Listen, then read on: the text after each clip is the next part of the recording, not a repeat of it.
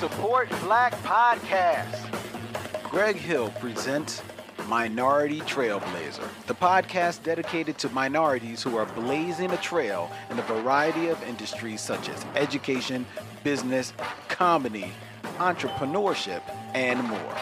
Greg's goal is to share their stories and hopes to inspire, educate, and ultimately encourage others to live with purpose and passion. Check out Minority Trailblazer, available on gregehill.com as well as on SoundCloud and every place that you find good podcasts. Remember, support Black Podcasts.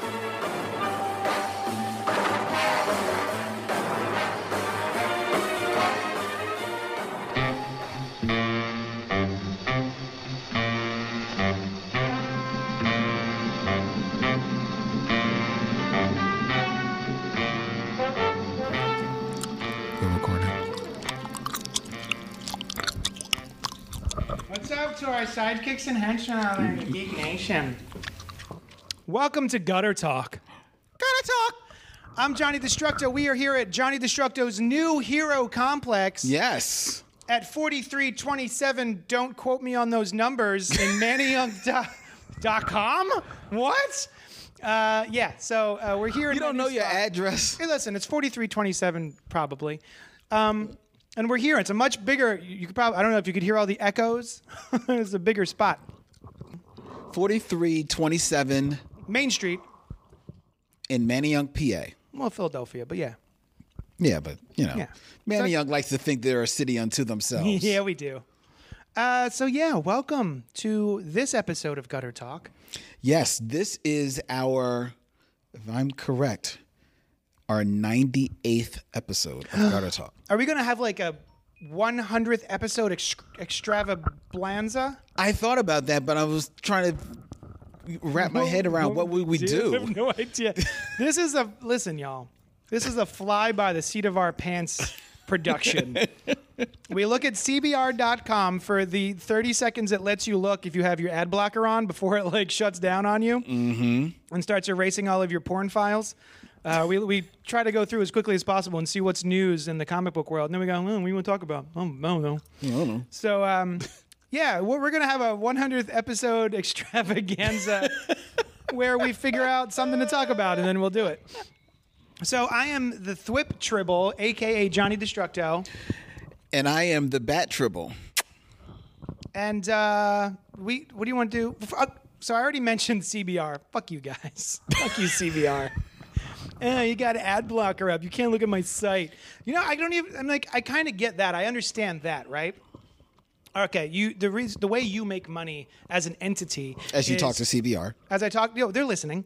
CBR as an entity makes money by people seeing ads, and then people pay ads for whoever sees ads and blah, blah, blah. Right. And there's metrics that gauge all that. I get it. CBR, for those who don't know, stands for comicbookresources.com. The thing that really burns my biscuits is when you click on a site and it's like 10 things you didn't know about the Suicide Squad movie, and then each thing is on a different page. Yep. Click for number. Fuck you. Yeah, I hate that too. Clearly, we're not doing the not cursing on this episode. Yeah, I peeped because that. fuck you. Don't do that. Don't be a website that does that. Fuck your kids in the car. Apparently is what JD is really trying to say. So, you want to talk about emails? I thought you wanted to talk about CBR. No. You were going in. You were having so much fun going in on CBR. You know what, though? I don't want to go in on CBR because at least they're not bleeding cool. Well, okay. I literally do not click bleeding. If there's some information that's dropped, and it's like, oh my God, Jeff Johns is no longer the head, whatever he used to be at DC. I'll go, okay, I've read your headline on my Facebook. I'll be goddamned if I'm going to click that link. But go ahead. So why is it that you don't want to click Bleeding Cool as opposed to CBR, which they both traffic in the same information for the most part? Bleeding Cool traffics in paparazzi style journalism, quote unquote. Or at least they used to. I don't know if they still do. I feel like they still do. Okay. And it bothers me, like all of the weird rumor mongering and stuff that they do. Okay, so that's what it is. It's just like a whole lot of rumors and stuff like that. So I'm not. If I see something as reported by Bleeding Cool, I don't assume that it is correct. Okay. Yeah.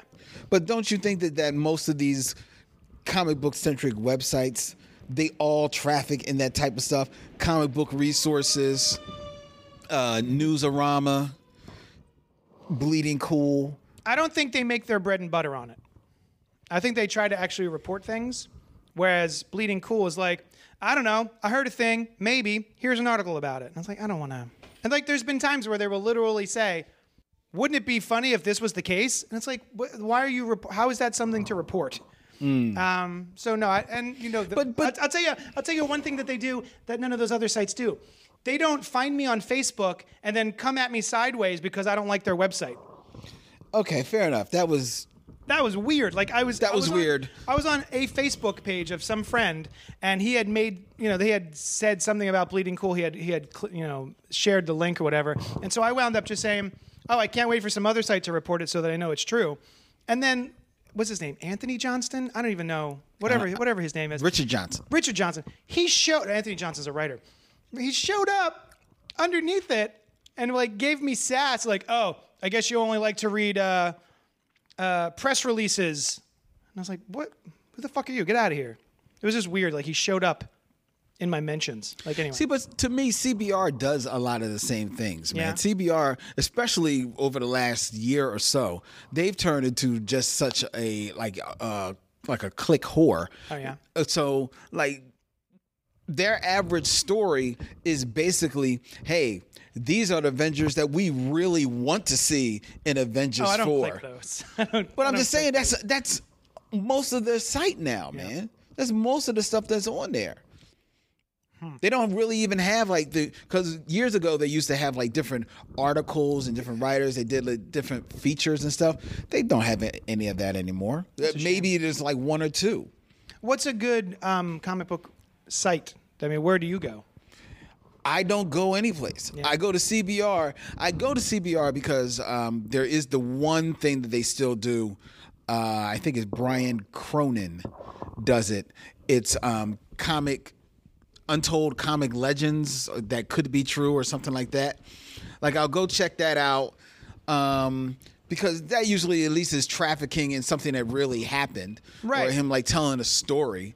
And every once in a while they will have an article that loosely it involves some type of reporting or creative writing to it, and not just clickbait for the top 10 gadgets that Batman wouldn't put in his utility belt.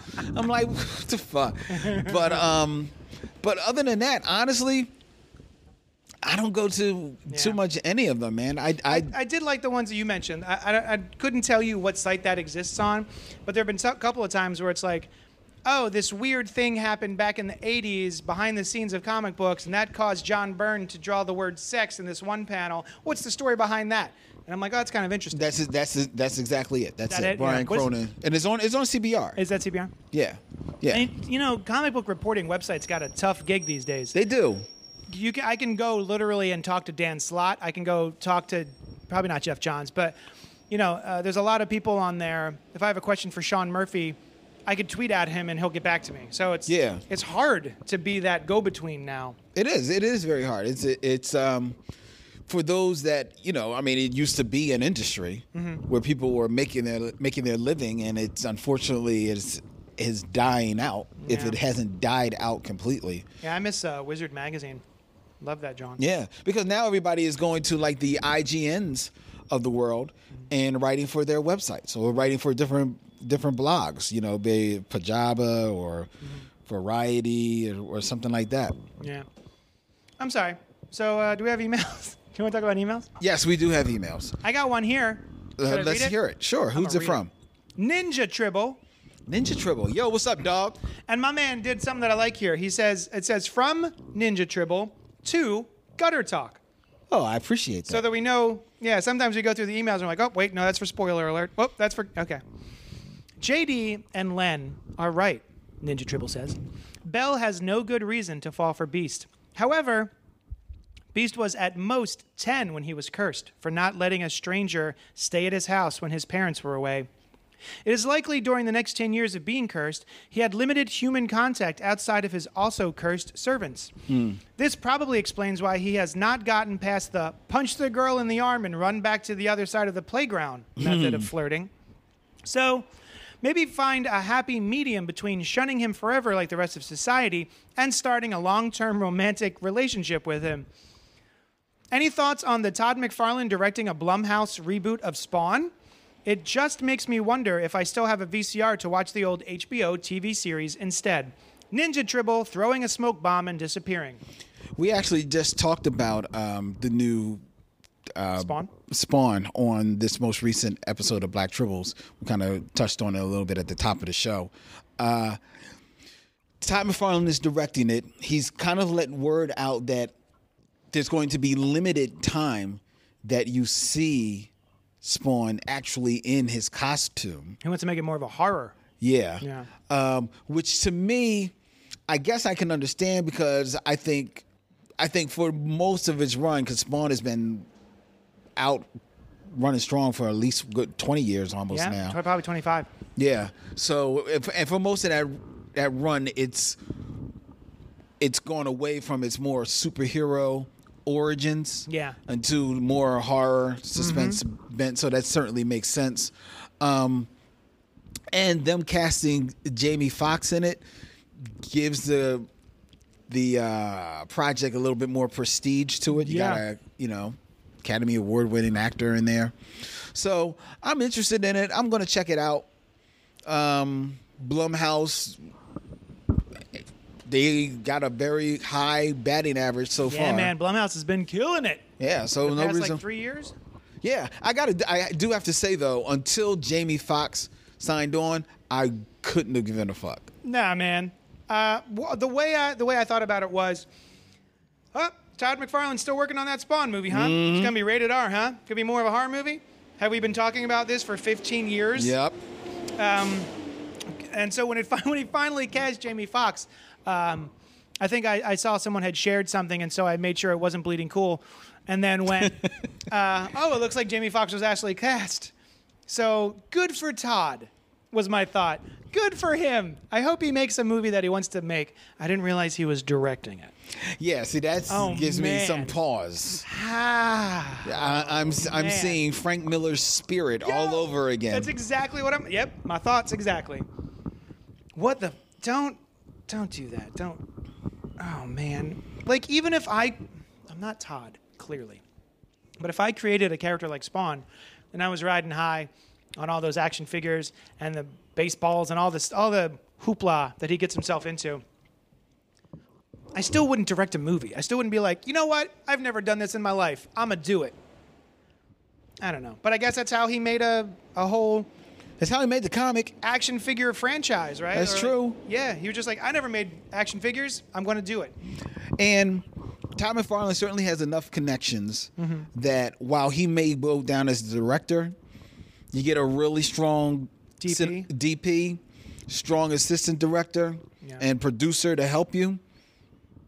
He can pull it off. And Jamie Foxx. Yeah, he can pull it off. Yeah. You know, so I want it to be. I would love nothing more than for this movie to come out and it just be awesome. Yeah, I want it to be great because I used to love Spawn way back in the day, and I fell off. I think like around issue 50. Same thing with like Savage Dragon. I think it was. But yeah, I wish him the best. I hope it's good. Look, figure if the movie Blumhouse is, they keep their budgets low, but if you got Jamie Foxx on there, that's going to raise your budget up a little bit. So let's say this movie is $10 to $15 million. It should, depending on when they put it out there, the weekend that it does open, it should be able to make that much in its first weekend. And after that, you're off to the races. Yeah. So I'll definitely go see it if it looks good. Yeah. Even if it looks like shit, I'll probably still go see it. But you're going to go see it. I can't stop. Can't stop, won't stop. We got another email from... Oh, wait. Oh, yeah, more? Wait. Belle and the Beast. Oh, his whole theory about the Beast being raised away from human contact. Is that what was Beast 10 years old when he wouldn't let people into his house? Probably in the actual story. You got to remember the actual stories are a lot darker Yeah. than the Disney-fied versions.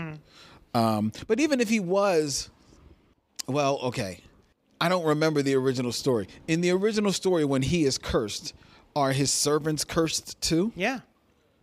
Yeah, it's the whole thing, right? Otherwise, why would they? Was there a second cursing? I don't know. I mean, I didn't know like if they were actually part of the original story. Oh, I don't know the original story. I know the Disney movie and then I know in the Disney Disney remake. movie, yes. In the Disney movie, of That's course, all I know. they're cursed. Yeah. I only know the Disney movie and the 80s TV series. So that's really all I know about Beauty and the Beast. So there's, I think his name is And the Adam- Fractured Fairy Tale. Fractured Fairy Tale? There was a Fractured Fairy Tale back in the 60s. Oh, okay. Adam Ellis is one of my favorite web cartoonists. He does Books of Adam, and he's actually been writing this like creepy, supposedly true story called Dear David about him being haunted by this small boy. Ooh. On Twitter. It's been like this whole Twitter thing that he just started posting pictures and explaining to people, which has just been optioned for a movie now. God bless. And anyway, he's a really funny cartoonist, and he had done a Beauty and the Beast, and it was like the kid Chip, and he's got like he's missing a part of his of his cup. He's a cup, and it's like there's a fracture in there, and so the kid Chip turns back into a real boy, and he's just got a fractured skull. Like his brains are like leaking out of his skull. Ew. It's pretty terrible. That's pretty creepy. So, Leonard, we have another email. We do? Why don't you read it? Oh, I certainly shall. It's from Christopher Saint-Sauce. Good night. Dear fuckers, Oh, that's rude. how dare you? Oof. This is the second time he came at me like that. He asked about the show. He emails me. He's like, "So how, did the store get all put together? You all done the store?" And I was like, "No, I'm still working on it." And he sends me another. He tweets at me. He's like, "Hey, can't wait for the show later today, Tuesday, the day that the new show drops." And I'm like, "Oh, it's not going to be out, today because we didn't do one this week because I'm, making a new store." And he said something like, "You motherfucker." I'm just saying, he's getting saucy. That saint. Go ahead, finish the email. I'm sure it's great. Belle Oh, is the best princess. oh man. She reads books. Belle was always my favorite for that reason alone. Who doesn't love a girl excited by a huge library? Brandon, I have indeed read the new canon Thrawn book. It was really fun. I thought The Last Jedi was fun. I didn't care for The Force Awakens, but I enjoyed The Last Jedi once I finally saw it on DVD. I will eventually see Solo the same way. I won't pay for it, but I'll catch it eventually. Well, good for you. How's he gonna? He's gonna wait for it to be on DVD, but he's not gonna pay for it. Go ahead. I'm still trying to work that out. But go ahead. This is a reference to 2 episodes ago. Len, I don't know if you've paid attention to the Justice League Odyssey, but Wonder Woman is teaming up with Darkseid to take on a cosmic being. I look forward to hearing your y'all's take on Cloak and Dagger. But I wrote this before hearing this week's episode. Krypton exceeded all expectations, and since I have next to none for Cloak and Dagger, I'm hoping it won't let me down. My girlfriend has started watching Krypton. Which totally out of the blue that she had Krypton on one day. And it was early on in the run. And I had seen maybe about 2 episodes of Krypton coming in the middle. Yeah. And I appreciated the aesthetic of it, but I just wasn't caught up. Yeah. It just didn't grab me. She watched it from the beginning. She was watching it, I think it was either the first or the second episode. So I sat down and watched it with her. It looks cool. I just don't. It ain't all that. I just don't care. Yeah, I don't care. I don't care. So, sorry. Oh, I should say I don't care, but I haven't seen it. I care. I don't care, and I have seen it. It was funny to hear JD talk about Cloak and Dagger and Runaways because the only knowledge I have from them comes from the few issues of Runaway. Their origins, as explained in that, are that they got their powers by experimental drug trials. Yeah, we talked about all that. Yep. So when they have them get their powers in an accident, a la the Hulk or Fantastic Four, I just assumed they didn't want to have the drug stuff as part of the series. But then they show Randy snorting some kind of crushed up pills. The show goes to some dark places that I wasn't expecting. The one thing I don't like is from the trailers, they keep referring to them as the divine pairing. I don't need that shit. It's two kids who have powers. No need to make them the answer to a prophecy or whatever. Glad you enjoyed The Credibles, Len, but I never cared for it. Bumblebee is going to kick all sorts of ass, but while that is the correct paint job for Starscream, in the original comics and cartoon, he was an F-15 Eagle. While the paint job briefly seen certainly looks like Starscream, I don't believe that's an F-15 Eagle. Holy shit. Chris St. Saucy, good night. Wow. I could not tell you what sort of plane that Starscream was. Me neither. You know what? I wish I could go back to the Transformers of my heyday. Mm-hmm. And watch them and get the same enjoyment out of them that I used to. I don't know, when we were talking about Starscream right now and Bumblebee and how much I used to really enjoy those Generation 1 Transformers. Right. I don't enjoy them as much as I used to. I wish I could go back and just love them the way that I used to. You know, it's a bummer. I mean, that's unfortunate. I mean, that's the way it is. You know, some things that you enjoyed as a kid, you rewatch them and you're like, it's just not the same excitement. Yeah, most things I find that I used to but is get it excited about. I guess maybe it is most things. There are still some things that still tickle me. Like I can still watch, not all, but a lot of the old Warner Brothers cartoons, and they still just will crack me up. Mine actually are the Tiny Toons. I just recently saw a couple Tiny Toons, and I was like, oh, these are still pretty fun. Yeah. I really enjoy these characters.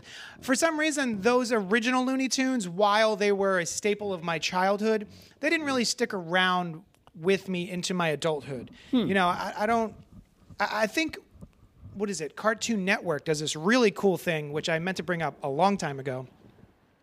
On my Facebook feed, they will do live, I think it's Cartoon Network Live, Saturday morning cartoons.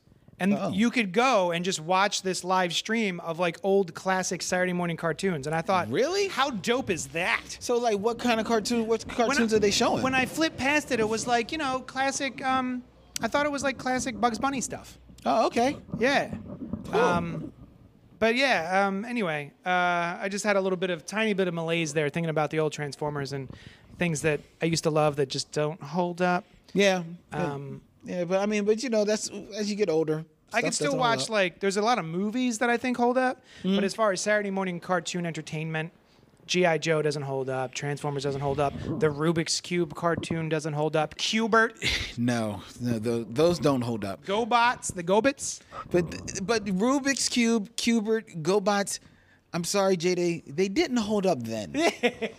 Well, I was a wee lad. I was a youngin'. Yeah. And I was just there. Yo, man, I cannot think of many memories as a child that I love as much as waking up before everybody else on Saturday morning, having a big bowl of whatever the cereal, the chocolate-coated sugar bombs might be, and just sitting and having my alone time and watching Saturday morning cartoons. Yeah. That was my jam. That was everybody's jam. Yeah. That was everybody's world. Anyway, thank you so much, Craint Saucy. Yeah, you were a crank. You're a little bit of a crank right there.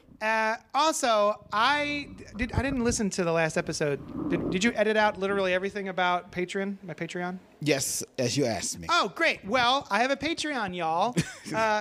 And I have a Patreon. I couldn't believe it. So I had set up the Patreon. I made a whole stupid video. It's stupid. You should watch it. It's very cute. Send me hate mail because it's so annoying.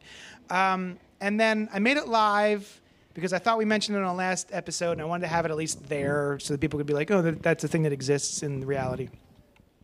And so I brought it up to show a friend of mine, and I was like, oh, look, I made a Patreon. He's like, oh, I was thinking about doing that. Let me check it out. And unbeknownst to me, there was already a Patreon. Someone had donated $1. So I get $1 a month from Katie Fulfer. Nice. And I really wanted to say thank you because you're my first. And because when I clicked it, I said, oh, I have one Patreon. And I went, well, my mom doesn't know about it yet. I'd have to show her how to use Patreon in order to get money from my mother. So it's not her. So I wonder if it's like Saint Saucy or one of our Right, regulars. listeners. It's got to be one of our regulars. And when I saw Katie, I was like, I don't think I know Katie. So I was tickled beyond belief that you were nice enough to throw $1 my way. I really appreciate it. So if anyone else wants to do that, Patreon.com/Johnny Destructo. There you go. So thank you, Katie. What do we have another email? Is that it? Do you want to move on? No, we do have one more email. I love you, Katie. I'm sure you do. From the Home Dad Abroad. Oh yeah, that guy. Hi, JD and Len, but mostly Len. Oh, rude. Sorry, JD, but you are off the hook this time since you didn't dare to contradict me. I like this guy. However, JD was correct in assuming that I was being sarcastic about the negation of Lynn Johnston's success. Note, you can usually default my comments to sarcasm. Very good for the future there, Mr. Dad. Abroad. Mr. Abroad. First, the fresh stuff. Cloak and Dagger having a romantic connection in the Ultimate Universe, may it long rest in peace, is gross. Not because of their ethnic diversity, but because their long-standing relationship from the 616 universe was never romantic. Cloak and Dagger bonded as siblings, surrogate brother and sister, a relationship that can never end in a breakup, never be tainted by sexual tension, never be forgotten through time or distance. They became kin, and in every meaningful appearance they ever made in Marvel has been stronger and more intensely interesting for it. Too often, writers lean on the crutch of sexual tension to give depth to male-female relationships, which hopefully will not follow into the broader spectrum of relationships we now have open access to in storytelling, because gay/lesbian/trans/ or what have you romances / friendships /adversaries don't need the oft heavy handed crutch of sex I'm joking Sex. to keep their banter or dynamic interactions intriguing and meaningful. The one and only thing that has kept Cloak and Dagger reappearing in comics throughout the years is that their connection is deeper and more powerful than the throwaway will they won't they contrived hookups of the rest of all of the comic book universes. Here. That's why I said that was a cheat. That's great. I love that.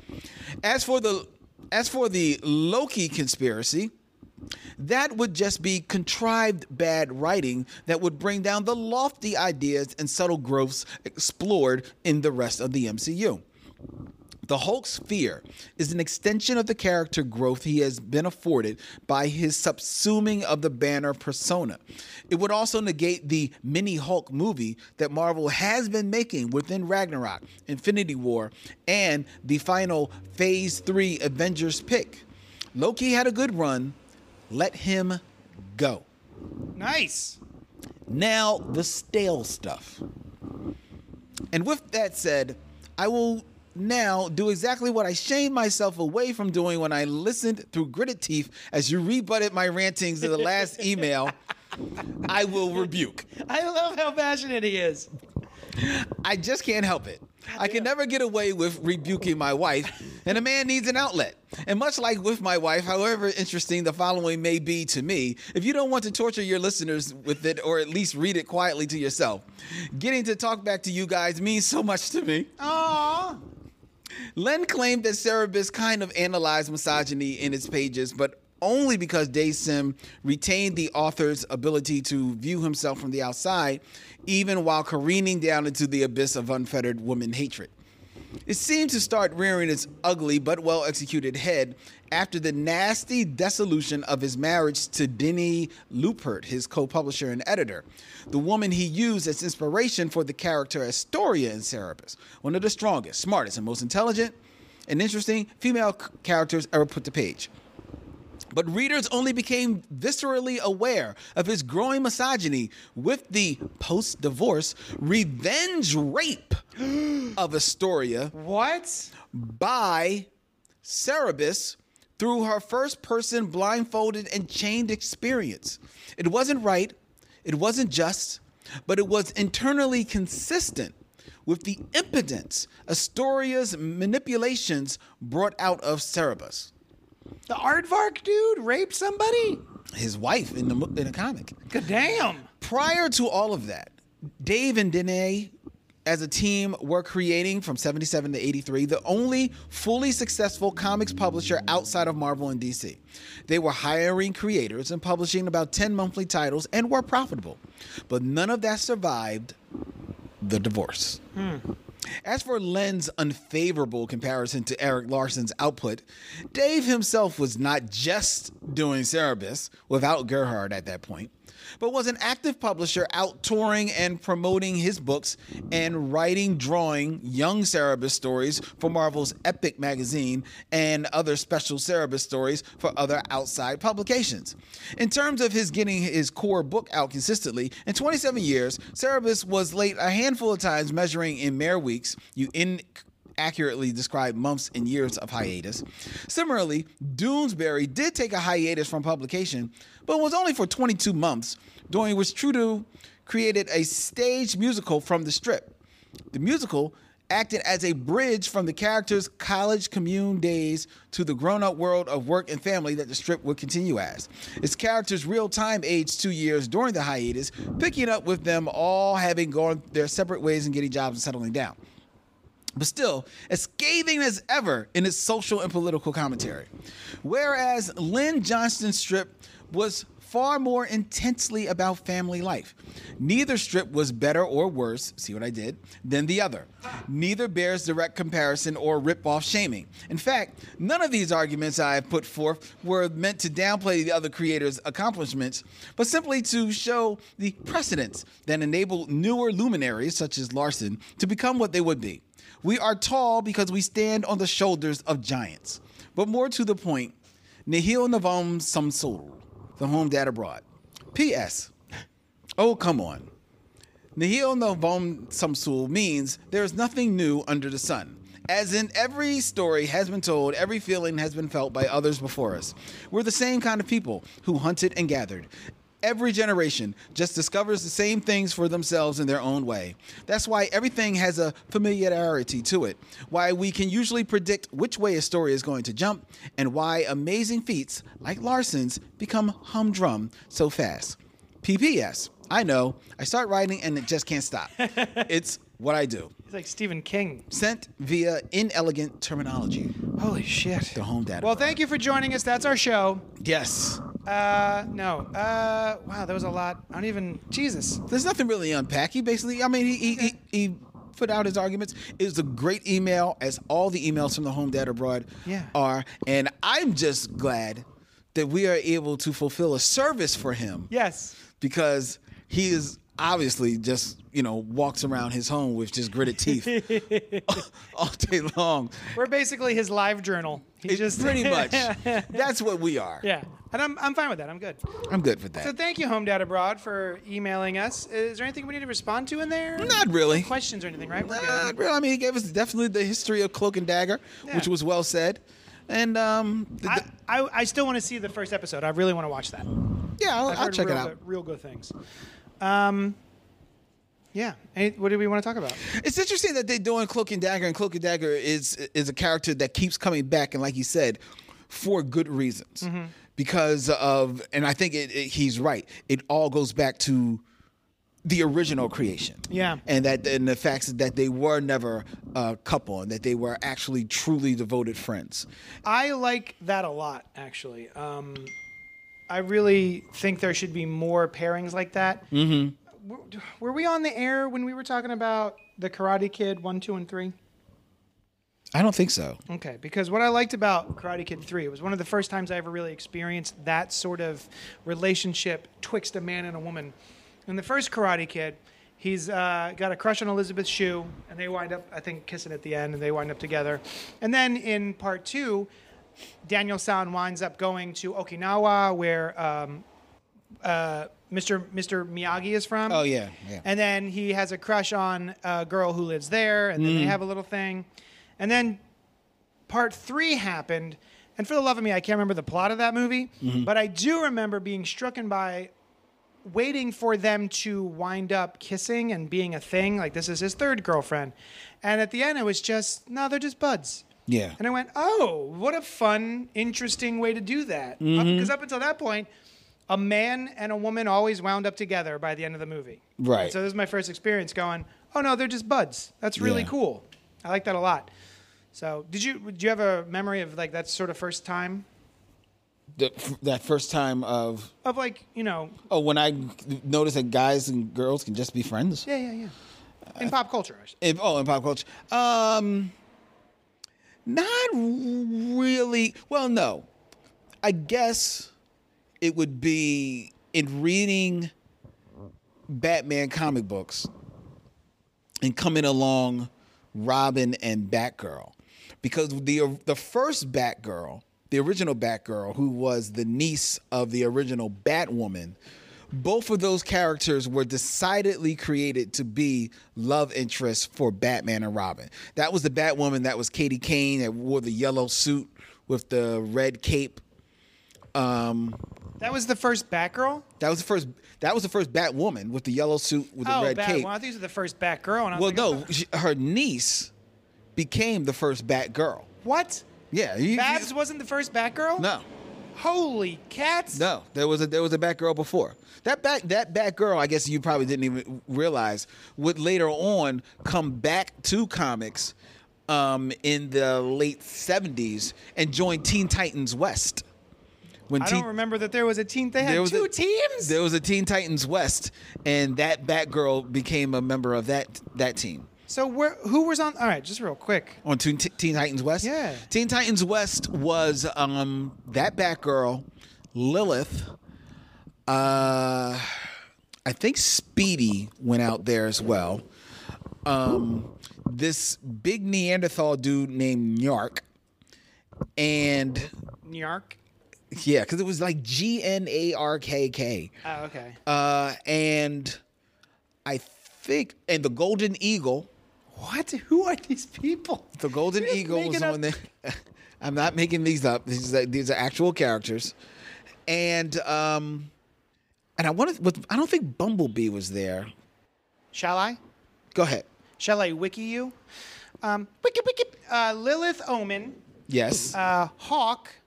Dove. Oh, Hawk and Dove was there. Yeah. Nyark. You see? Nyark. Batgirl / Flamebird. That's the name she took Mary on. Elizabeth Mary Elizabeth quote unquote Betty Kane. Yes. Golden Eagle, who is Charlie Parker or Chal Andar. Okay. Fuck you, comic books sometimes. Beast Boy / the Changeling. Garfield Logan. That's right, because that's before the reboot of Teen Titans, where Beast Boy became a member of Teen Titans proper. Man. This was like the late 70s. 1977, Teen Titans 50. Yep. And was there a book for them, or was it like what basically happened, if I remember correctly, in Teen Titans, like every other issue for a little bit of time was like proper Teen Titans, then a Teen Titans West. Oh, how was that received? Not very well, which is why the Teen Since Titans... I didn't know that there was a Teen Titans West, I guess that does explain something. Yeah. Yeah, that's why the Teen Titans never really found their footing until the reboot with Marv Wolfman and George. Oh, so this was pre-Wolfman Perez. This wasn't part of that. No, this is pre that. Oh, right, because it's 77, and the Wolfman Perez stuff didn't start until In the 80s. 80s, right on. Yeah. Anyway, that first Batgirl, yeah, and Batwoman, they were made to be love interests for Batman and Robin in the 50s and 60s. So much so that a lot of their issues was all about, oh my God, Batman and Batwoman are married. Now what are Batgirl and Robin going to do, you know? And then there's one famous issue when Batman and Batwoman are stranded on a quote-unquote planet, and they're both dying, and it is there that they both admit their love for one another. Oh. Yeah, it's whatever. So, but when they rebooted Batgirl with Barbara Gordon, Yeah. when they did that, she wasn't made to be a love interest at all. She was made to be a separate character. And that's when I came around to the comics. Like, I found the original Batgirl, like, reading old comics. Yeah. So when I saw that Batgirl, her and Robin, they were teaming up as just friends. They were just cool. They weren't like a love interest at all. So that's the first time it really hit for me. Because before then I saw, Black Canary and Green Arrow. Well, they were fucking. Yeah. Yeah. Superman and Lois Lane, they wanted to be fucking. So. All right, cool. All right, motherfucker, let's talk about best friends. Okay. Partners. No, well, there's a difference. Best friends are not necessarily your partner. Because Batman and Robin are partners, but they're not best friends. That's true. People who got your back. Yeah. Yeah. They're not best friends. All I really know is the Will Smith song, Partners. I always to me, to believe it or not, I think that's one of the differences between the Avengers and the Justice League. The Avengers, I think, while they're not all great friends with one another, I think there are pockets of really good friendships that come together to form that team. Mm-hmm. Whereas the Justice League, I think they are all just partners. And I think that's the difference. See, I would politely disagree, because when I was growing up and reading the JL, Wally and Kyle were the two kind of newbies who had to prove things to the other Justice Leaguers, who were like these big godlike creatures. Mm-hmm. But while Kyle and Wally were sort of the young pups. Yeah, them young boys who had to fill the shoes of people, their predecessors, and so that sort of formed a bond between them. But you were saying that when you were younger, Wally and Wally. Yeah, when I was younger, Wally and Dick Grayson were best friends. Because they were Teen Titans. Yeah. And from little kids growing up. You know what I mean? They could never really... Because the Teen Titans originally were Wally, Kid Flash, Robin, Dick Grayson, Garth, Aqualad, Roy, Speedy, and Donna Troy as Wonder Girl. Aqualad would always had to go leaving because he was drying the hell out. Yeah. Speedy had to go leave because he had to go take care of something. Yeah, he was drying out. You know what I mean? And Wonder Girl, because they were young boys, they were a little unsure about her because it's like this big pretty woman walking around. How you doing, Wonder Girl? So the Wally and Dick just gradually became closer and closer friends. And as the Teen Titans grew on in age, that friendship always stayed true. Yeah, I think because of publishing. Yeah, publishing jacks all that up. Yeah, because then all of a sudden Wally was the Flash and he wasn't in the Teen Titans.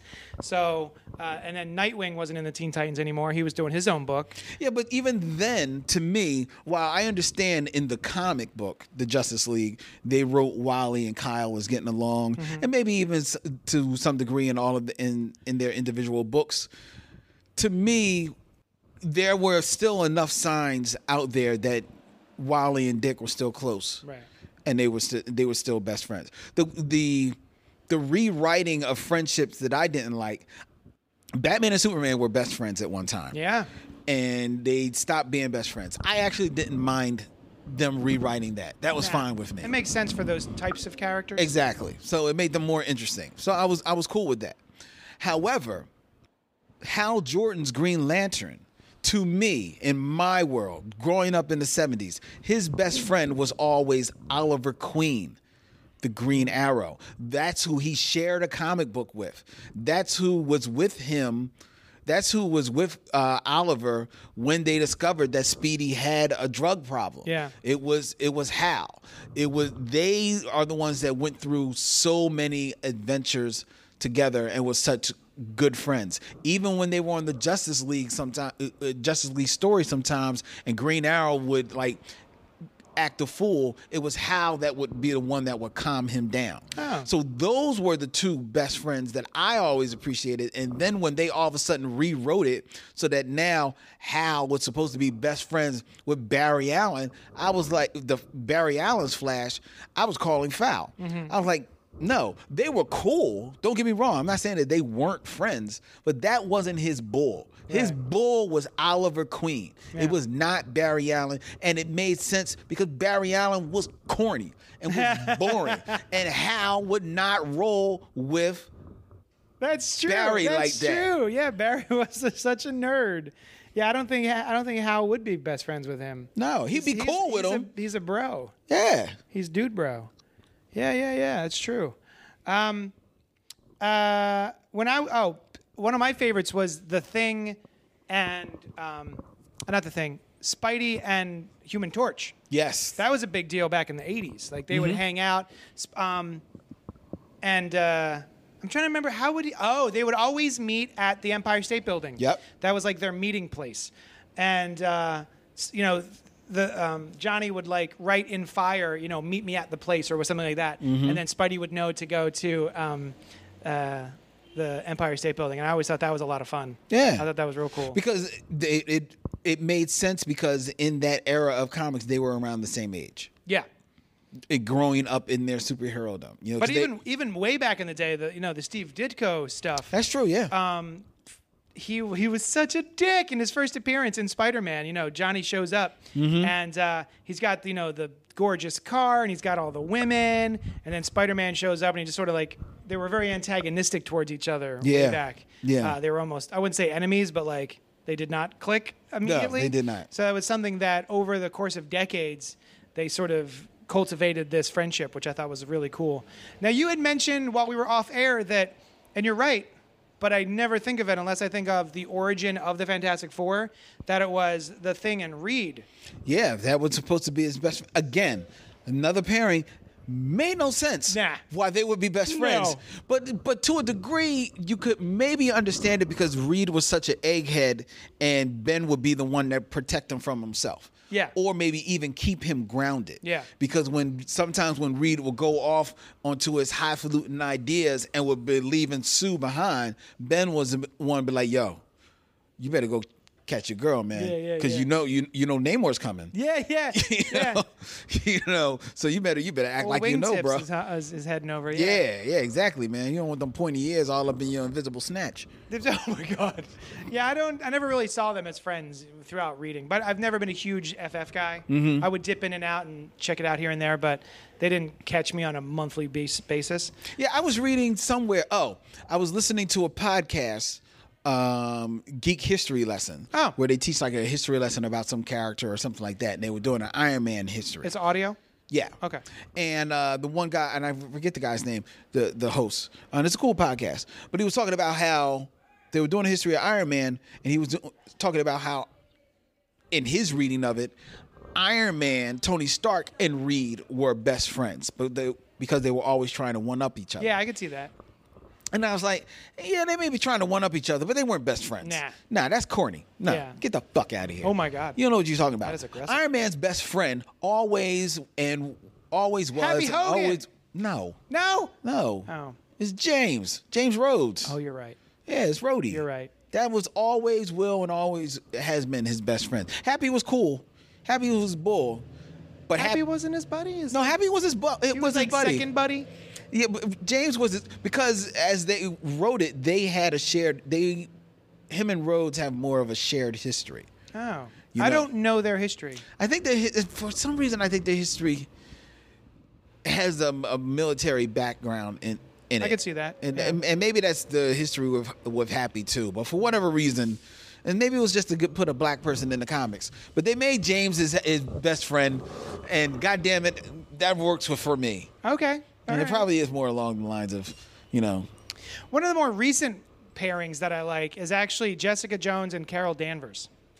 I do like that. Yeah, that's nice. Every so often they would get, the issue would start with them like getting lunch or having coffee or Yeah. something and talking about their woes and stuff. Well, like that was Brian Bendis. Again, Brian Bendis, when he created the character Jessica Jones, not only did he create this fully fleshed character that is, taken root and soared in Marvel, but he took these other characters that nobody was really doing anything with.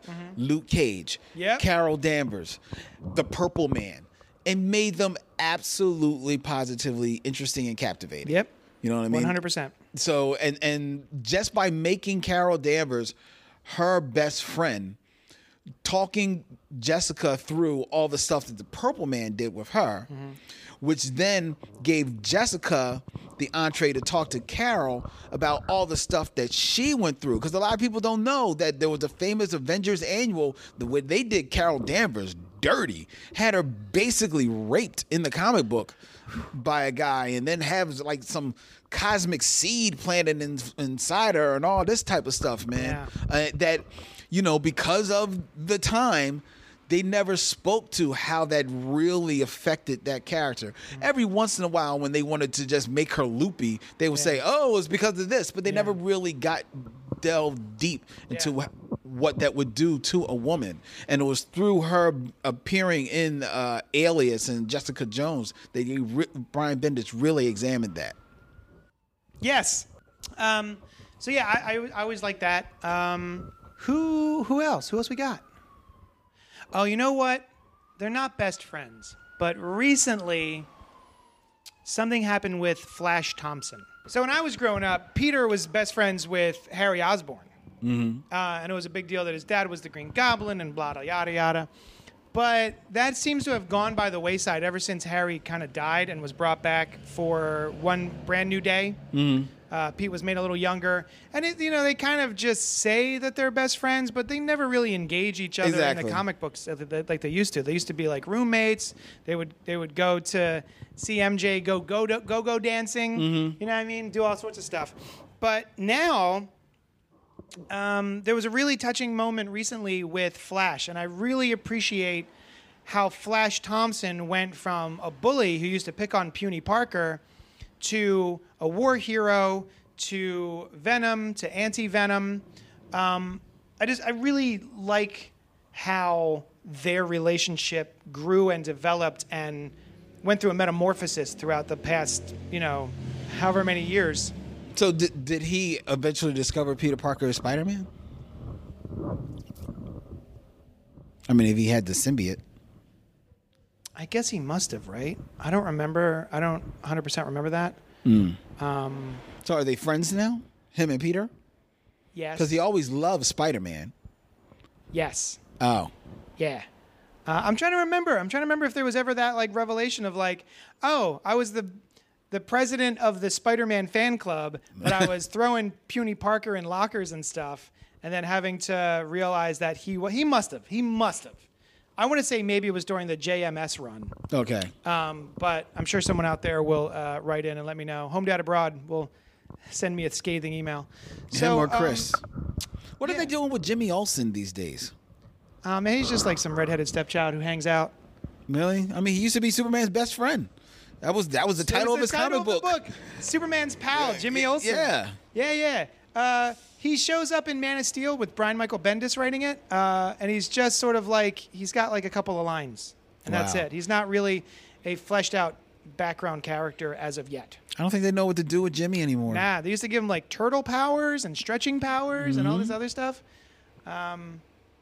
Yeah, I think the last time I spent any particular time with him was back during the Jerry Ordway stuff. Back in the 90s, he would show up.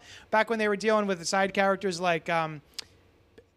Bobo? Bibbo? Bibbo, yeah. Bibbo, yeah. With his cornflower ear. Cauliflower. Cauliflower ear, what'd I say? You said cornflower. Oh, yeah, cauliflower ear. Thank you. And he would say Superman, Sooper.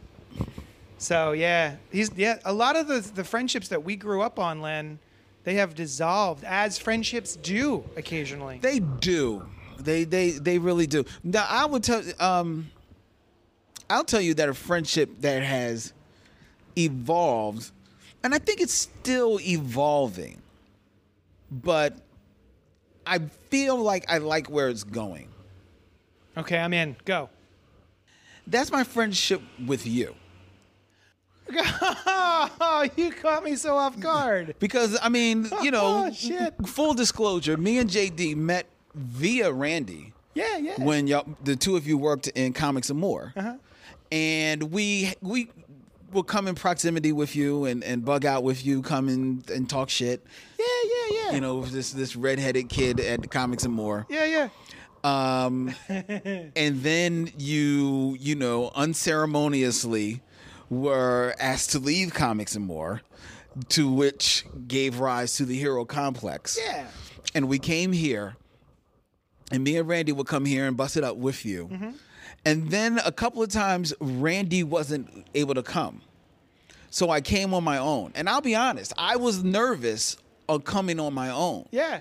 Because Randy was always like The bridge. That bridge. Yeah. But what had happened is that when you had left Comics and More, you know, Randy was still at Comics and More, so I was at Comics and More with him and Tim, where I met Tim. Yeah. Tim from last week. Tim from last week. Tim came down here. So Tim, while me and Tim never became like super close friends, he became kind of like, you know, a sub buffer. Yeah. So if I came down and Randy wasn't there, It was still cool. I still was still cool because Tim was there. Yeah. No, So I I could buffer through Tim. So I I love buffered through this. Tim, but in doing that, I got to learn more about you. See that you were. I always had the image of you just being a cool dude, but I saw that you were actually just, you know, just putting it plainly, a very sweet guy. Oh, And someone who I really enjoyed. I have a lot of people in my life who I meet, and I realize that, wow, if I really did what I was supposed to do, they could be like a good friend of mine. There's one rapper, this guy Zilla Rocca, who I tell him almost every time I see him, it's like, man, it's me. I'm telling you, it's me. Yeah. Because me and you should be closer. Yeah. Because we do get along that well. Yeah. And I love the fuck out of this guy.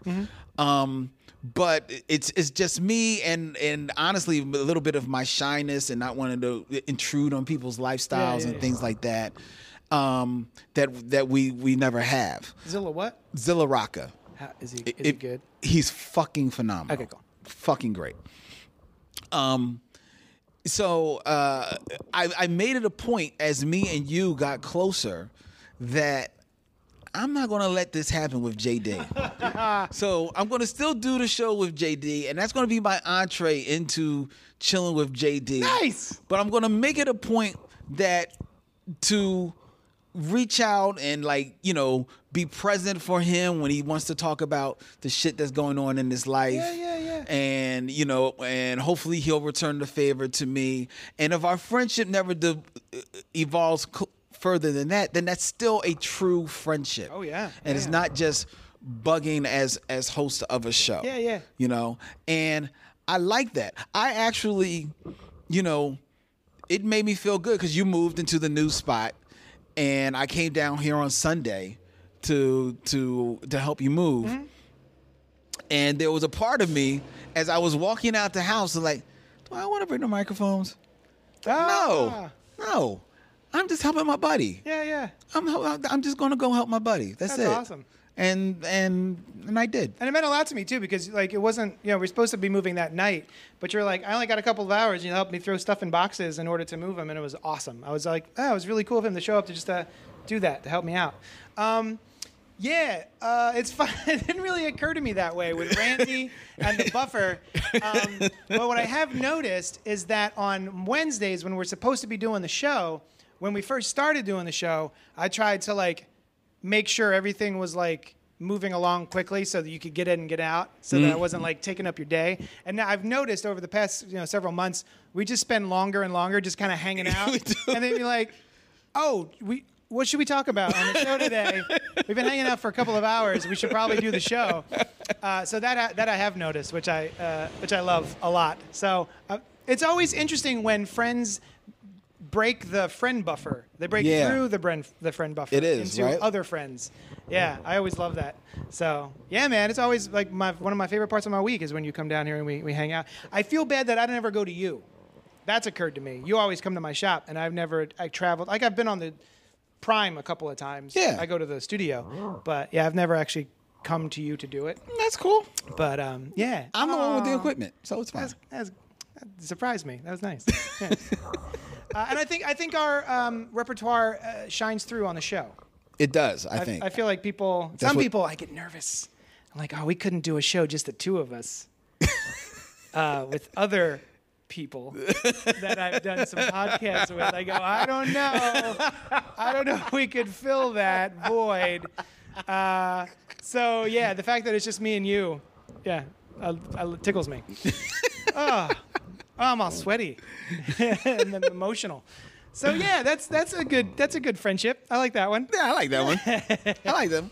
But you know, one of the reasons I brought up Cloak and Dagger to just get us onto our last topic is because before we dip into our actual last topic, which will be our new weekly feature, Brandon Ask Us.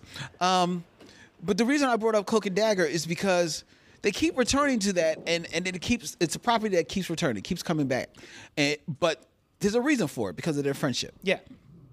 So I ask you, JD, why, conversely, does DC, because Marvel keeps returning to Cloak and Dagger, why does DC keep returning to Hawkman? Hawkman. I don't know. Will they give up? Just stop. They keep, like, Jeff Johns tried it. Yeah. And apparently it was real good. I couldn't tell you because I didn't read it, because I don't care about Hawkman. And the one thing that he tried to do, from my understanding, is to take all of the 90 different origin stories that Hawkman had, and streamline them down, give him a Hawk crisis. Yes. So there's just one little origin. And now I see in the solicitations for Hawkman #1, which dropped today at your local comic book store, there's a new origin story for him. Just stop it. Just stop. Brandon, they can't hear you, but do you read do you have any history with Hawkman? No, he doesn't know about Hawkman. Right. That's what I assumed the ending. What? Too complicated. Yeah. That is the way look at that dog. Look at those dogs. They're so cute. That's how I feel about Hawkman, where there's a lot to jump into, and also he looks dumb. With the character itself, you think? The character just looks dumb. See, I think the character itself, in his original look with the full Hawk mask and the wings and the big chest. He's a bold dude. He's just walking around with it. He's a wrestler. He's walking around with his chest out. You know. He's got the He-Man, whatever bandoliers with the logo in the middle thing. That Well, that's the harness that's holding his wings. Yeah. You know, I could kind of dig that. But, I don't even know. It depends. That's the problem. It depends on the origin. Brandon, he said he thought they just had wings, but it depends on the origin. As the Hawkman was originally created back in the 40s, I think in the 40s, he was Carter Hall archaeologist who wandered onto this. I think he wandered into the ancient trappings of this old hawk god and stuff, which was wings and stuff like that. You're already confusing Brandon. I know, because it sounds like Moon Knight. Right, he was a dude who stumbles onto some like Egyptian stuff. Yeah, but it's not just Moon Knight. That happens all the time. Okay. Like the original Green Lantern stumbled onto his lantern. He tripped over it. You know, the original Flash stumbled and had chemicals pour on him. All of a sudden, he had those are hard water fumes. And I remember as a kid being like, "What the fuck is a hard water fume?" He fell asleep at his desk and breathed in some hard water fume. The next thing you know, he was running fast. Yeah. Well, that beats the original Wizard of Marvel Comics, who was bit by a mongoose, and then he got the speed of a butt. No, I don't even think it was bit. I think he got like a transfusion of mongoose blood. I'm gonna Google this. Look up the original Wizard. I lied to you not. I'm pretty sure that was the Golden Age Wizard. That was his origin story. Robert Frank. Yes. Debuted 1941, USA Comics #1. Born in Missouri, I don't care. Origin of the Golden Age character begins while Robert Frank is on a trip to Africa with his father, Dr. Emil Frank, where Robert is bitten by a cobra. Okay, keep reading. Dr. Frank saves Robert by a transfusion of mongoose blood. I told you. And soon discovers that his son has developed super speed. Frank then decides to fight crime and eventually accepts the offer of Invaders member Bucky, who forms the superhero team, the Liberty Legion, to rescue the other Invaders. I told you. I told The you. Wizard stays behind and just shits. I told you. Mongoose blood. To me, the interesting thing is, like, they should just ignore Hawkman's origin because, like, Wonder Woman, what about her origin? That's super confusing. Well, But her people origin just is kind of not ignore it. confusing. Her origin, as far as I know, has pretty much stayed the same. She was created out of clay, Right. and then formed, and then infumed with life by the gods. Hippolyta was upset. She couldn't have a kid. Right. So she prays and prays, and she makes a little, because that's what people do. You make a baby out of sand, and then... It depending on the story, she's either instructed by the guys to do it or whatever. And then they make her a kid. Yeah. But then, see, there's things I've heard where, like, she's either the daughter of Zeus, like an actual, like, demigod. and then Well, yeah, she- they've kind of retrofitted some of the trappings around it. That's the Brian Azzarello stuff. Yeah, that's the Brian Which is real Azzarello good. stuff. But even in there, there's still that basic tenet of her origin is she was made of clay. It's just like, you can change who killed him all you want. The tenet of Batman's origin is that his family died in Crime Alley. Yeah. The Krypton blew up and the baby came here. So they can change their trappings around differently, but a core origin's a core origin. Hawkman has had about 12 core origins. Now, you're right. They should just ignore it. You know what they should do? Eric Larson, everybody should take lessons from Eric Larson. Eric Larson created the Savage Dragon, who was this dragon who is not really a dragon, but this green scale, muscle bound guy with a fin and 3 toes on each foot, who all of a sudden showed up and was a good guy, became a cop, and started fighting crime. And they may have since told his origin because I stopped reading it around issue 100, but it got to issue 100 and you didn't know how he became the Savage Dragon. And you know what? You didn't give a fuck because he was the Savage Dragon. They should just say right now, he's Hawkman. Fucking origin. Now, I still wouldn't give a fuck about the character, but they should just say, boom, he's Hawkman, and that's what he is. Just for Hawk Girl. 'Cause she's way... If anything, they should do that just for Hawk Girl. Like, because part of why I'm not interested in her is because they're both kind of tied together. Unfortunately. Right, because she seems fine. Like, I liked her in Justice League, the animated show. Yeah. And then, yeah. So basically, Hawkgirl is the living embodiment of not passing the Bechdel test. Yes. Yeah. She exists only to find her way to her man. Unfortunately, as they have written her, it was in the Justice League cartoon that she first time truly had her own identity. So, Savage Dragon's origin. I remember that he never had an origin. I always thought that was kind of cool, but I also I wonder what his origin is. Turns out his origin is that the dragon used to be an evil tyrant named Emperor Kurr, Kurr, who led a nomadic race of aliens that live in a starship. They have spent thousands of years searching for a suitable new homeworld, and Kurr had chosen Earth. But when we met him, he was just naked in the middle of a burning field. Yeah. With no memory. And he wakes up and he's like, well, I don't know what to do. I guess I'll be a cop had found him. Right. And led him into his house and gave him food and shelter and then trained him. I guess he went to the academy. Cop school. Police Academy 5. He went to a Police Academy 5 and then was a cop. Yeah. But he used to be, his name was Kerr and that's stupid. Yeah. I wish I didn't know that. Yeah. That's not canon. And so Hawkman and Hawkgirl right now, for anybody who doesn't know, I believe their origin right now is that they are constantly reincarnated. Yeah. Legends. Weren't they in Legends and then I think did they get killed? I know Hawkman got killed. Hawkman got killed, but then he comes back because a future, what's his name? Vandal Savage gets a future version of him and uses that version. They were awful. They were the worst part of Legend of Tomorrow Season 1. And then at the end, they find, Nth Metal or something. So then it turns out they're also doing the alien origin. And then it's just they were like merging both of them. So, but neither of them are in Legends No, anymore. because everyone hated them, and so Yeah, 'cause- they left at the end of the season, and it was like maybe they'll come back, and everyone else came back of the team except those two. Yeah, rightfully so. Fuck them. Yeah, nobody cares about Hawkman. I don't care about Hawkman. Okay. Anyway, email us at Don't you want Brandon? Matt, You don't want to do it? email us at blacktribbles@gmail.com and let us know if you like Hawkman. Maybe you have a particular love of Hawkman and you want to share it with us. Maybe we're just not getting something. Yeah. What aren't we getting? Yeah. About Hawkman. You let us know, or you could go to cultpopgo at gmail, or not at Gmail, just cultpopgo.com and leave us a voicemail. Brandon is here for our weekly segment. Brandon asks us. See, you seem to say ask us. Is it asks us or ask us? The name is to be decided. We need a different name, guys. B-A-U. No, we don't. No, we don't. Brandon wants a new name. He doesn't get a Hey, show. hey. Brandon can get a show. Email in with the new name title. Email Brandon, he's not setting content.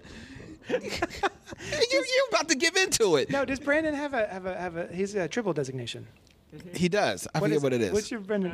Brandino. That doesn't work either. All right, what do you got? You got something for us? You got questions? I'm going to hand you my microphone. Wait, how much time do we have? Oh my God! What time is it? 4:30. Jesus Christ. I didn't expect you guys to be doing it. I thought you'd be done. Yeah, 5 minutes. Yeah, you got 5 minutes. Okay, then cool. I'll do a fun one. 1 sec. My phone is loading. I would But hope it would be a realize fun I just one. don't talk, and I should talk because it's a podcast. So I'm talking while my phone loads. Yay. Okay.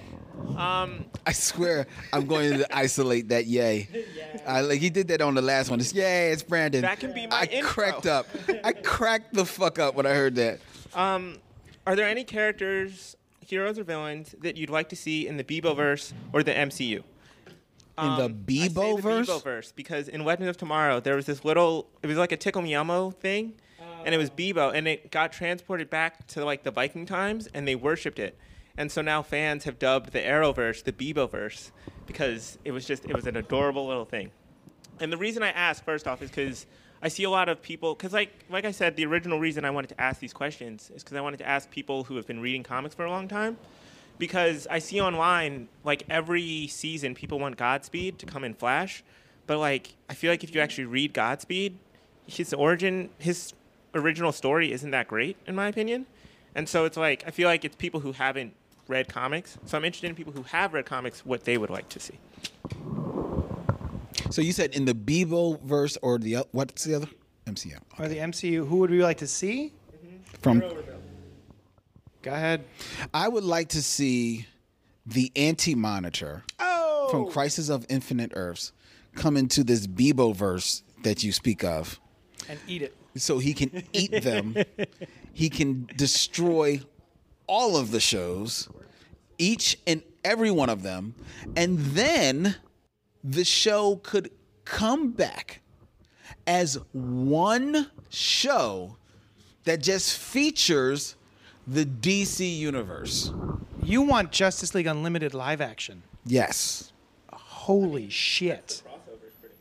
That's the crossovers, pretty much. You say? Yeah, but see, but that's true. still team. But I want to. It's just one show, but they all just live in that universe. So every once in a while, it's you got maybe a Green Arrow and a Flash shows up, or it's not even that. It's somebody else's character, but it'd be live action. Let's have fun with that.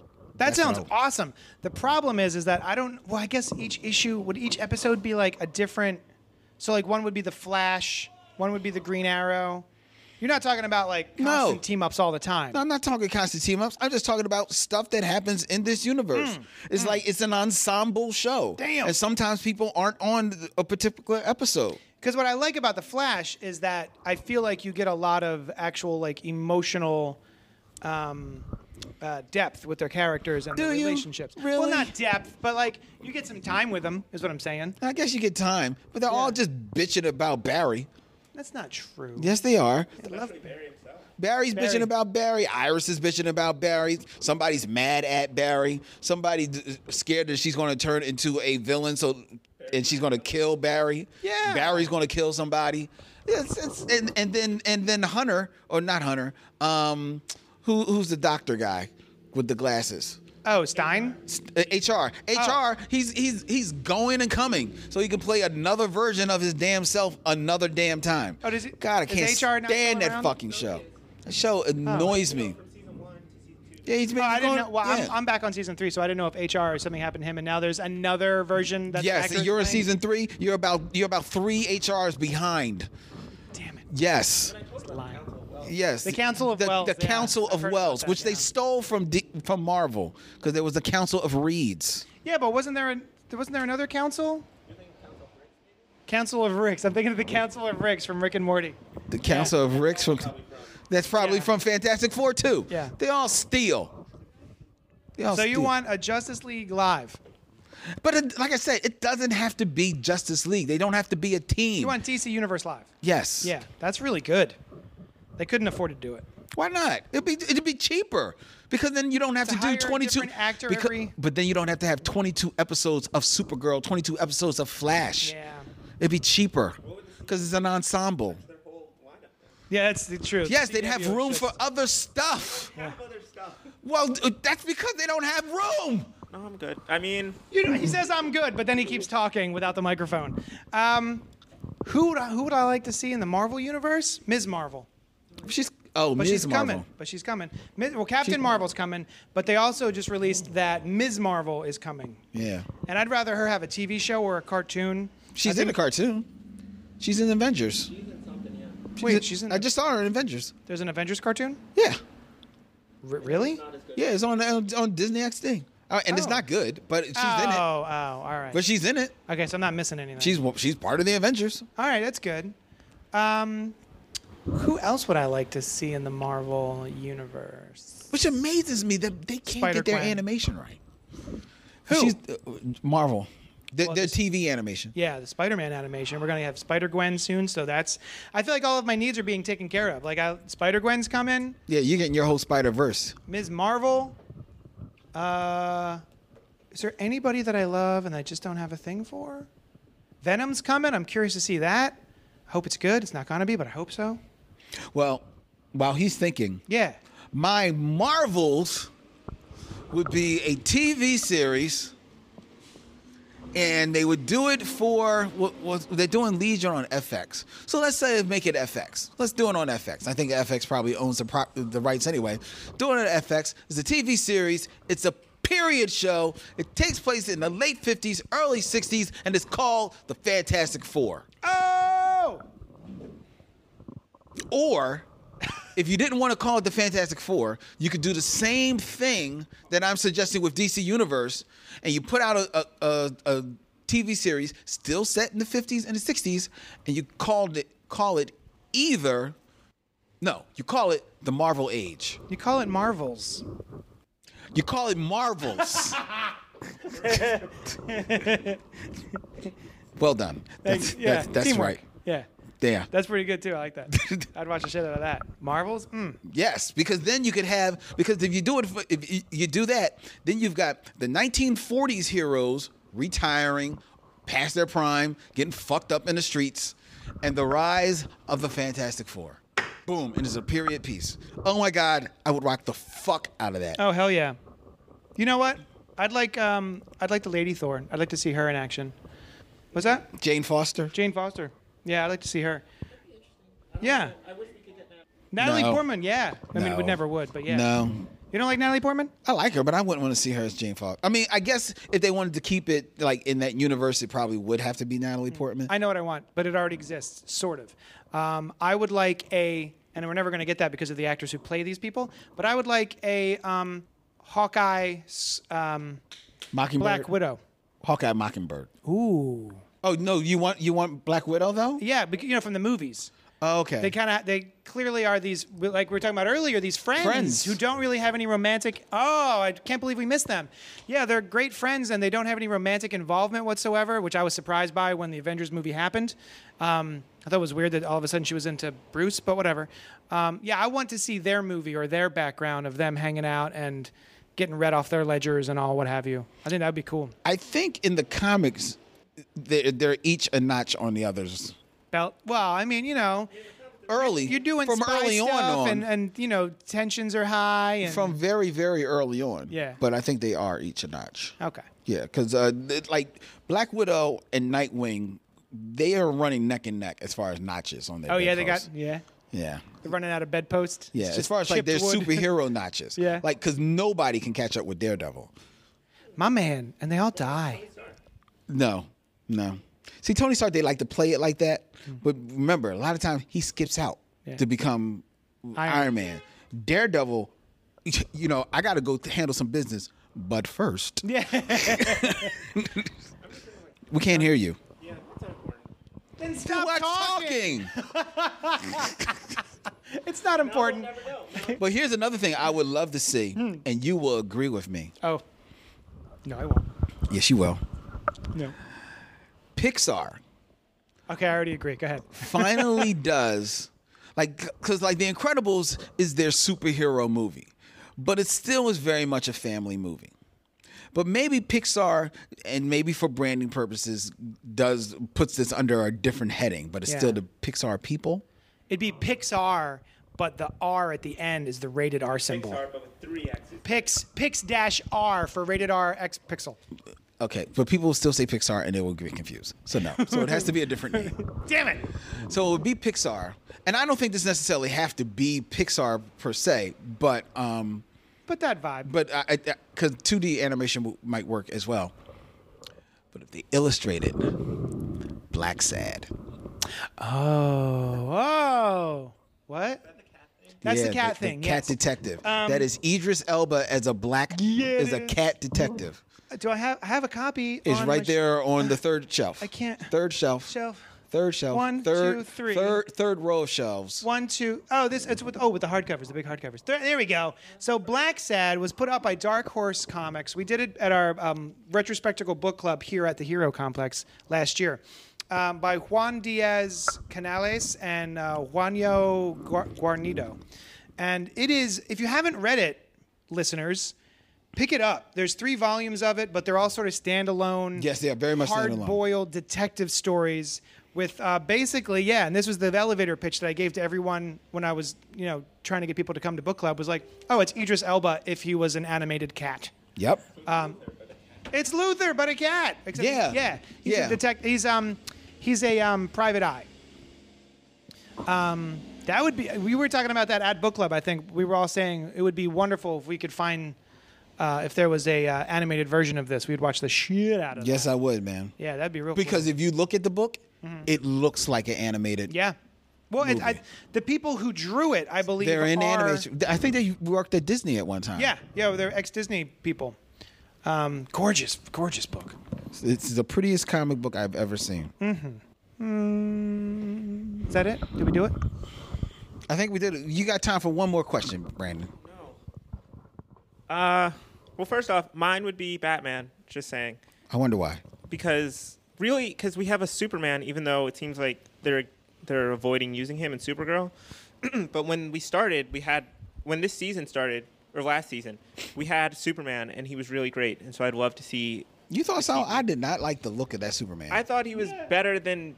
He was more hopeful than Henry Cavill. He was the most hopeful Superman we've seen. Okay, but that's not Harry Cavill's fault. valid. But this Superman, he didn't even look like Superman. He looked weak. I'm not even talking about the outfit. I'm just talking about the guy himself. Yeah. I think he did a good. Yeah, he was fine. I think. I don't know. Hold on. I have a better answer to who do I want to see in the Marvel DC or the Marvel universe? DC characters. Ooh. Wait, what do you mean though? Are you saying because the DC characters are so bad, or are you saying like you just want a crossover? Because the movies are so They bad. haven't done justice. They don't have good movies yet. Well, that's their whole thing. No justice. Yay! Pick it up on shelves now. I mean, He's selling books. He's moving product. my second one was is there any book you wouldn't recommend? Any book or arc or storyline that you wouldn't recommend? Or not only that you wouldn't recommend, but if someone said, hey, should I get this? You would say no. Leave it alone, because Future's End is mine. Yeah, it happened a couple of weeks ago. Somebody came in and they were looking for some Venom stuff to read. And I, knowing that the movie's coming, I ordered a whole stack of Venom stuff. And someone said, oh, what about this Maximum Carnage?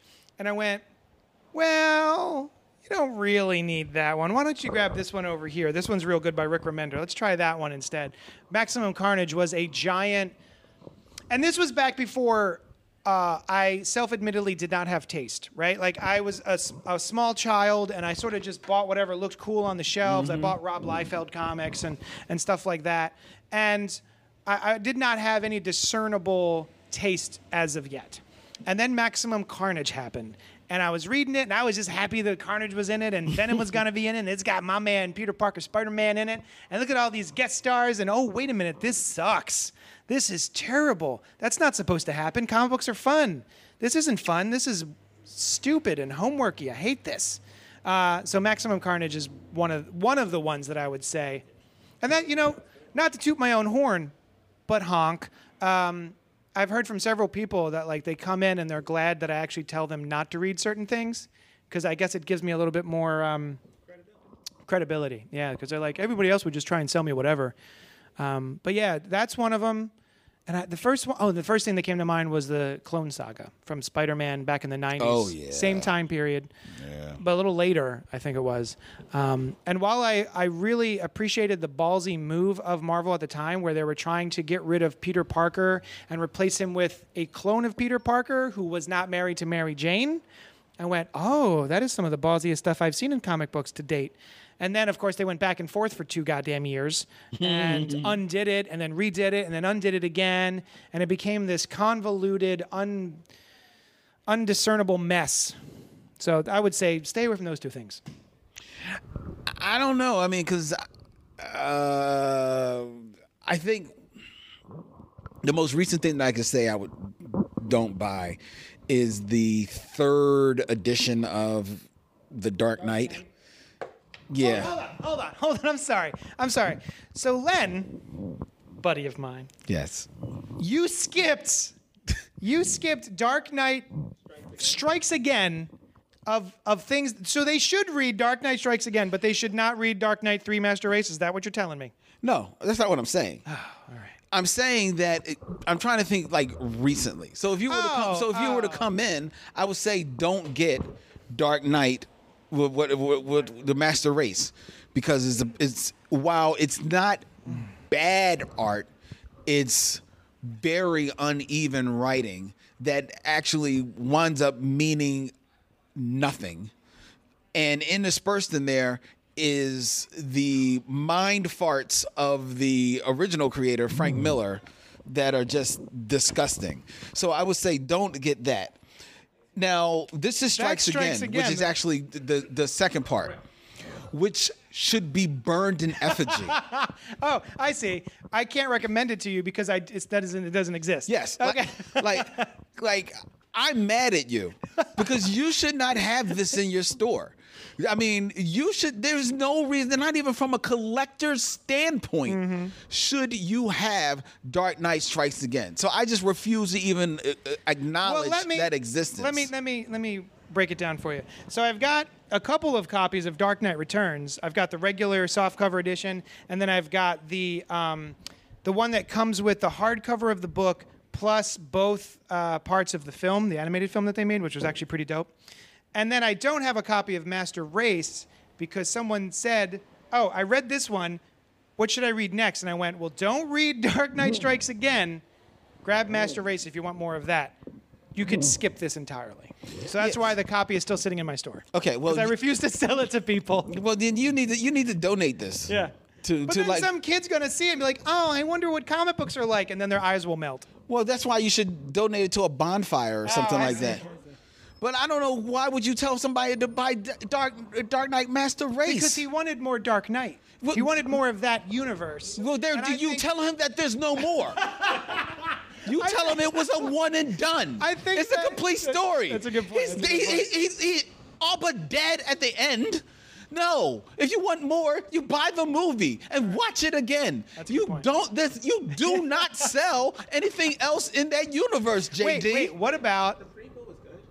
What about All-Star Batman and Robin? No, No, not that. no, because All-Star Batman and Robin, which is supposed to be like the origin of that Yeah. Batman, they never even finished that Yeah. story. It was And that only- is incomplete, bad writing, and I don't care what anybody says, very bad art by Jim Lee? Jim Lee. That's It's good balderdash. drawing, but it's bad storytelling. Oh, it's fine. Good drawing, though. Now, if you want to give him more of that universe, just for shits and giggles, what you should give him is Spawn and Batman. Because that is supposed to be that That's Batman. right. That's what you give him. It's a dumb comic, too. Yeah, it's real bad. But at least it's stupid fun. Now, you're talking about Spawn Batman or Batman Spawn? Okay, whichever the one that Todd McFarlane did, because the other one was a piece of shit. Oh, you know what? Brandon said it. Brandon did it. Batman Year One. Batman Year One. That's what you give. See, That's what you give him. How is Brandon better at this than you, JD? I already sold him Year One, and then I sold him Dark Knight Returns, and then he wanted more. And you sold him. Dark Knight 3. Did you guys read Well, I guess that makes you a master salesman that you were able to sell that piece Because of shit. at least Master Race had, I don't even like saying it, at least Part 3 had, what's his nuts on art? It wasn't Frank Miller drawing. It was John Romita. No. not John Romita. It was Kubert. The Kubert. Yeah, one of the Kuberts. Yeah, so that's why I said the art is not bad. Yeah. But it's just inconsistent storytelling in there because it's Azzarello fighting against Frank Miller Yeah. to try and make this a cohesive story. Yeah. Now, the person that you sold Master Race to, have they been back? I don't remember who it was. Point. You should have sold him Year One. I should. You don't have Year One here? Well, that's what you need to do. I need to get another copy. You need to give Brandon Strikes Again, and then get Year One in yeah, here. yeah. Brandon, you should buy Strikes Again, buddy. It's real good. You're going to love it. It's how is it? What about Last Crusade? That's not bad. I forgot about that one. What's the Last Crusade? The Last Crusade was the one shot that was written by the same two dudes who did Master Race, but it was drawn by JRJR. So it was Azzarello and Miller writing, like, basically. Was that like the Joker story? It's the Joker story. No. Nah, don't No. do that either. No, Brandon. Nothing else in that universe except Year One. What do you think? No, I know exactly which one you're talking about. The Joker is on the cover. I know which one you're talking about, Brandon. No more of your quizzes. No, not that. Not that. That's White Knight. Not that one. I know exactly what you're talking about. And no. Nothing in that universe except Year One. You were 1 for 1, Brandon. You know, leave well enough alone. You did good. Okay? You suggested Year One. I want to Give me a yay. Yay! There you go. I want to. I want to hear from the people. I bet that there are people listening to this who are like, "Fuck y'all." The part 2 and 3 were awesome. There's nobody that's going to listen to this show That's true. that's going to say Randy doesn't like them. That tells you that they must be shit. But they have Superman in them. I was And that's why he doesn't like listening to, the podcast that should not be named because I talk about them too much, and they were doing their Booksplode, and they were doing their Booksplode. old story. I was listening to an old one, and they did Strikes Again, and they all. It wasn't like Ron, Connor, and Josh. It was like Josh and like Paul and someone else, I think, and they all liked it. They were like, "It's really bad, but it's fun bad," and I'm like, I disagree. In the way that maybe, and I've never watched these movies, but maybe like in the way that like a Sharknado is good bad or something. But I can't even make it through it. I can't. No, exactly. Sharknado is a parody, so So bad. it's supposed to be bad. Oh. So bad that it's good. Dark Knight Strikes Again. Frank Miller is dead ass serious Yeah. with that shit. And he got like $1 million to do that sequel too, from what I remember. Him and his wife stole money, Oh my goodness. and I say his wife because she colored it. Yeah. Yeah. Like, if I was her, like that should like discredit her as a colorist. Lynn Varley. Yeah. So, but her work on the first one's so gorgeous. Yeah, but not on this one. Yeah, it was clear that it was her first time doing digital. It was somebody who just discovered Photoshop. And the airbrush tool. Yeah. I want email us at cultpopgo@gmail.com or blacktribbles@gmail.com because I want to know if there's people out there who are like, no, I love the Dark Knight 2 and 3. You're wrong because Or they like the Clone Saga. but give us reasons. Because there are people that do like. Now, I've never heard anybody that likes the Dark Knights, even though I do think I have heard some people that said that Master Race wasn't It's not too bad. not bad. Fuck them. It's better than the second one. But I have heard people say that they were kind of into the Clone Saga. I mean, I read the whole thing, but even towards the end of it, I was getting a little tired of it as the spider guy. But anyway, all right, that's it. We're done. Yeah, I think Calling it. That's enough of a show. Yeah. Thank you so much for joining us at Johnny Destructo's Hero Complex, Located at 4327 Main Street. That's Question right. Mark. Yeah, you can go to cultpopgo.com and leave us a voicemail if you want, or leave comments or whatever. There you go. You can go to blacktribbles.com and listen to all the shows available on the Black Tribbles network. We just debuted Ghouls Next Door, and this past Tuesday we debuted Nick and Ramon on the Garbled podcast. Nice. All right. Thank you so much, and we will talk at you later.